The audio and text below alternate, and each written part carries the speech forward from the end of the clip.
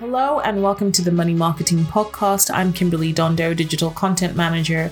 And in this week's Weekend Essay podcast, we have Lois Vallely with her essay as she confronts her lapsed fitness and impulsive spending, sparking a shift from used to soon I'll be able to. Listen as she bridges her past self with future aspirations, sharing insights on reconciling choices and ambitions. Take it away, Lois. Last week, I went to the gym for the first time in over a year.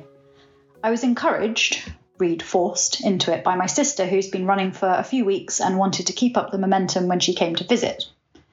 I knew I'd got pretty unfit over the past year, but this trip to the gym highlighted the extent of it.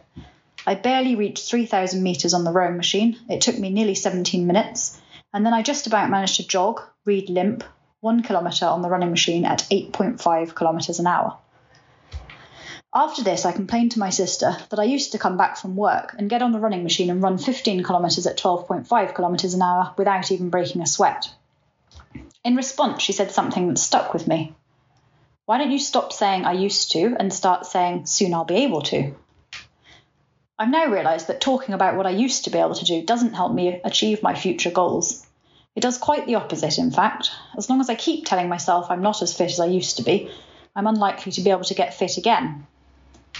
Maybe it's not the same for everyone. I know lots of people look at their past selves or to others for inspiration when working towards a fitness goal, but my psychology prevents this from working for me. I go down a rabbit hole where I idolise my past self and convince myself that I'll never get that good again, I'll never reach that level of fitness again, never reach that weight again.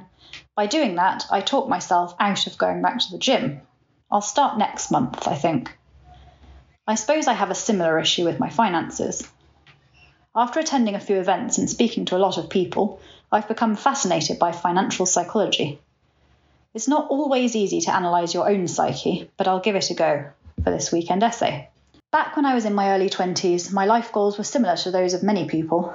I wanted to be married in my late 20s, buy a house in the West Country, have 2 or 3 children. Looking back, those goals were probably driven more by societal pressure than what I really want in life. But I certainly never expected to be 32 years old, single and living with my parents. I'm not unhappy in my current situation as such. I do love my parents and living back with them has been nice in many ways, but I do feel I want to take the next step in life at this point. I'm getting restless and I need to do something different. Until now, I've been living 100% in the present and trying to fill a hole in my life with doing stuff, expensive stuff, and making sure I'm never standing still. This doesn't leave much room for reflecting on the future. A while ago, I wrote about the debt I was in. Last year, I did not live frugally. I was away nearly every weekend. I spent with no regard for my bank account. It got to the point where I started telling myself I was already in thousands of pounds of debt. What's an extra £100? Do that 10 times in a row, though, and you quickly realise how easy it is to get into hot water. This year, I told myself I would spend less. But then I went to Paris with one of my sisters. It was a trip which I'd had to delay from last year, and it was a lot of fun, but it wasn't cheap. Then I went to Mykonos with my friend. Also not cheap. And next month I'm going to Sicily with my family. Also not cheap. I know, poor me. The rate at which I'm spending money isn't getting me any closer to my new goal of living in Botswana for at least a month and volunteering at a wildlife rescue centre.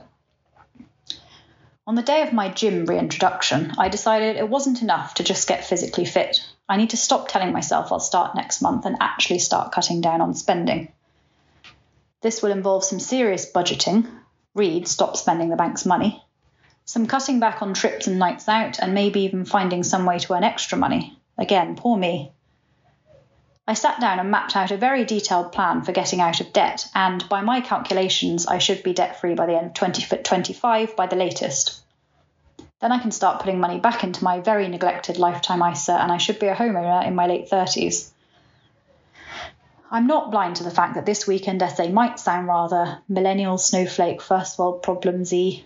There are millions of people in the world who are much worse off than I am and don't have family and friends to back them up and put them up. But feeling guilty about feeling bad about your current situation, whatever it may be, can also act as a mental block and stop you from achieving your goals. Being completely transparent, I wrote this essay because it was therapeutic to do so, and I thought you guys could maybe serve as my accountability coach. And I suppose I wanted to highlight the fact that anyone, even a financial journalist with a decent salary and a strong support network, can get themselves into financial difficulties. It's so easy to do and it's not easy to get out of, especially when you have a very short-termist mindset like I do. I had an interesting conversation recently with financial wellbeing guru Chris Budd. Listen to the podcast, link in the article. He was talking about the fact that people find it extremely challenging to connect to their future selves, which makes it difficult for them to save money because this is the equivalent of asking them to give money to a stranger. One way he suggested people overcome this is by writing a letter to themselves in the future, then writing a letter back from their future self to their present self. This, then, I suppose, is my letter to my future self. Time to stop procrastinating and get fit again, physically and financially. Thanks, Lois, for another thought-provoking weekend essay podcast. We do hope that you enjoyed it. Please do keep up to date with all our new releases via Podbean, Apple Podcasts, Spotify, and everywhere else you get your podcast from. You can also keep up to date with all our new content published on the Money Marketing website, as well as our print edition, Money Marketing Magazine, so make sure to subscribe. Follow us on Twitter, LinkedIn, Facebook, Threads, TikTok, and Instagram. See you next time.